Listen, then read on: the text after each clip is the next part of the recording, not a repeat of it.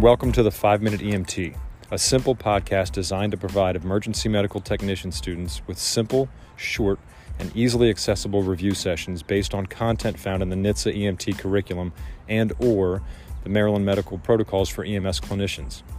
Please remember that the material found here is by no means comprehensive and does not take the place of formal instruction. Rather, it serves to review curriculum or skills that should be covered during didactic and/or practical class sessions.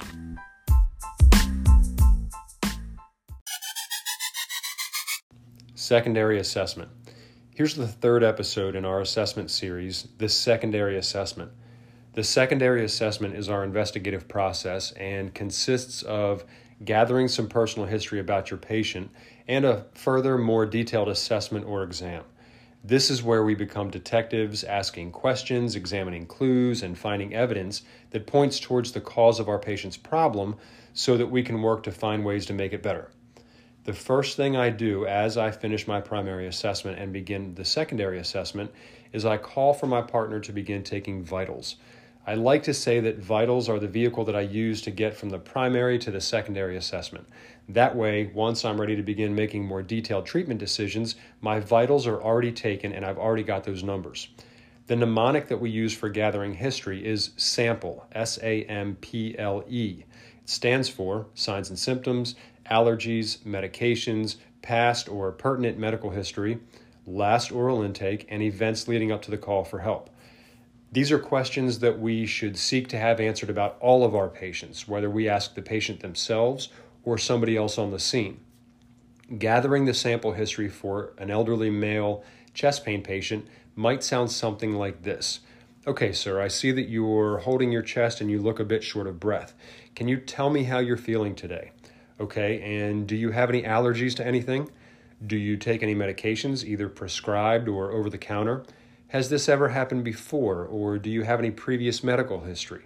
Okay, and when was your last oral intake?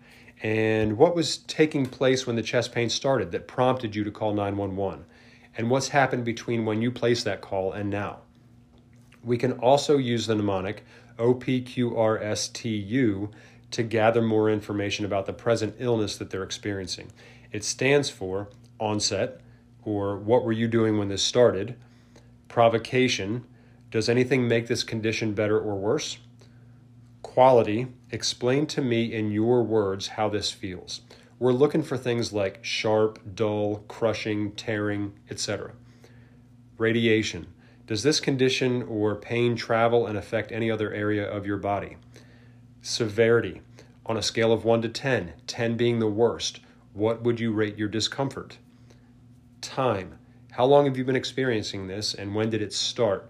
Also, is it constant or intermittent? And the letter U stands for what have you done prior to EMS arriving for this. It's also important to physically further assess the patient. What we're looking for here is a systematic physical exam utilizing processes such as inspection, palpation, auscultation. We can either do a focused exam or a rapid trauma assessment.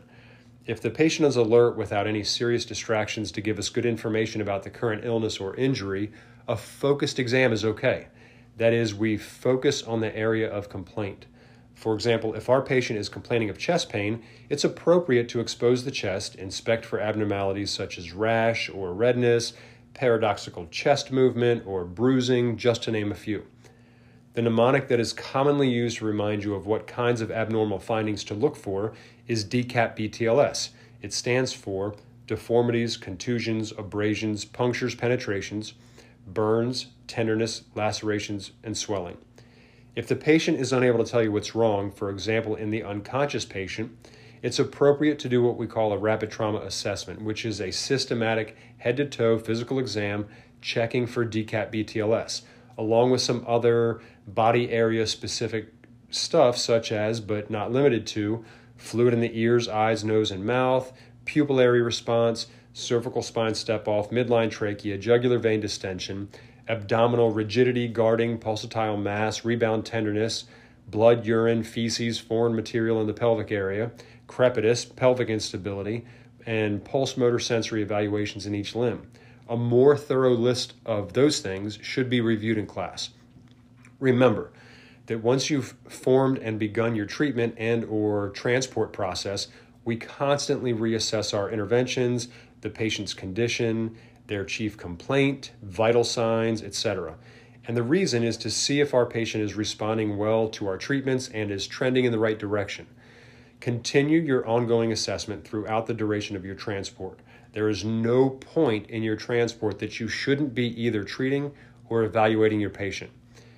And lastly, recall that unstable patients are reassessed every 5 minutes, and patients that are deemed stable can be reassessed every 15 minutes.